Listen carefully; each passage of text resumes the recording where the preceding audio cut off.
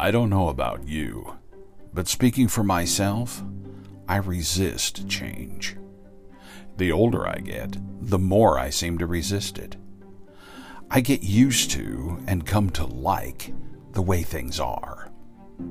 Of course, this is a tendency which has to be resisted itself, for it militates against the continual growth and change in the image of Christ all of his children are called to. A life of perpetual change in being made more and more like him. We unconsciously imagine our attitude toward spiritual maturity should correspond more directly to our attitude toward physical maturity with its unpleasant prospects of decline. We forget that our present declines are only for the season we spend in our present physical bodies, and that we have an eternity before us, not the few decades or less we might be facing now. More on that in a minute on Through the Word in 2020. I'm Reed Ferguson.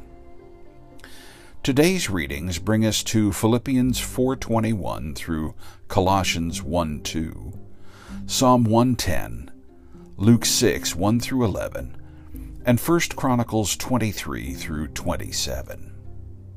1 Chronicles 23:26 makes a most interesting observation.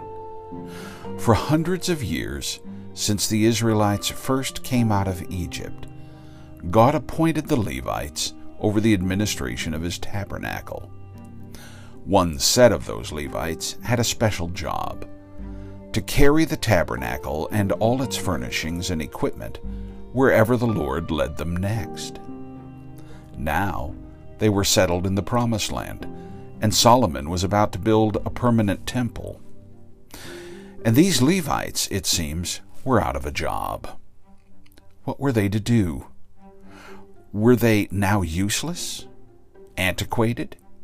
It was a new day. Things had changed drastically.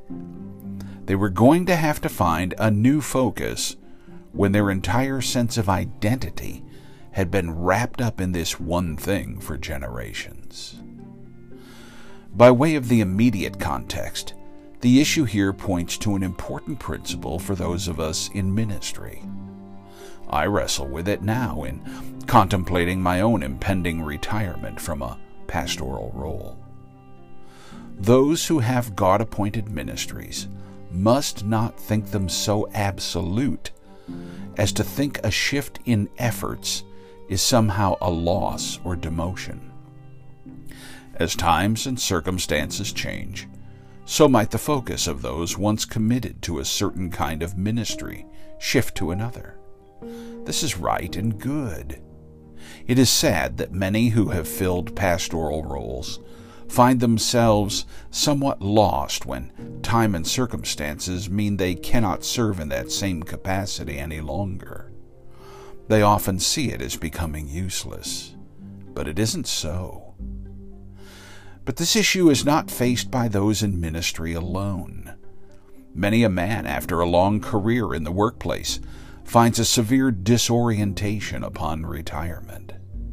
No longer the breadwinner, how is one to think of themselves?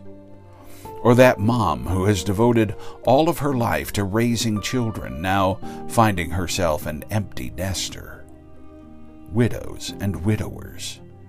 The newly disabled or declining who can no longer serve and do as they once did. These can be harrowing times in life. But here we see the principle. As the Levites did, so we learn to accept these changes in focus and settle upon new avenues of service.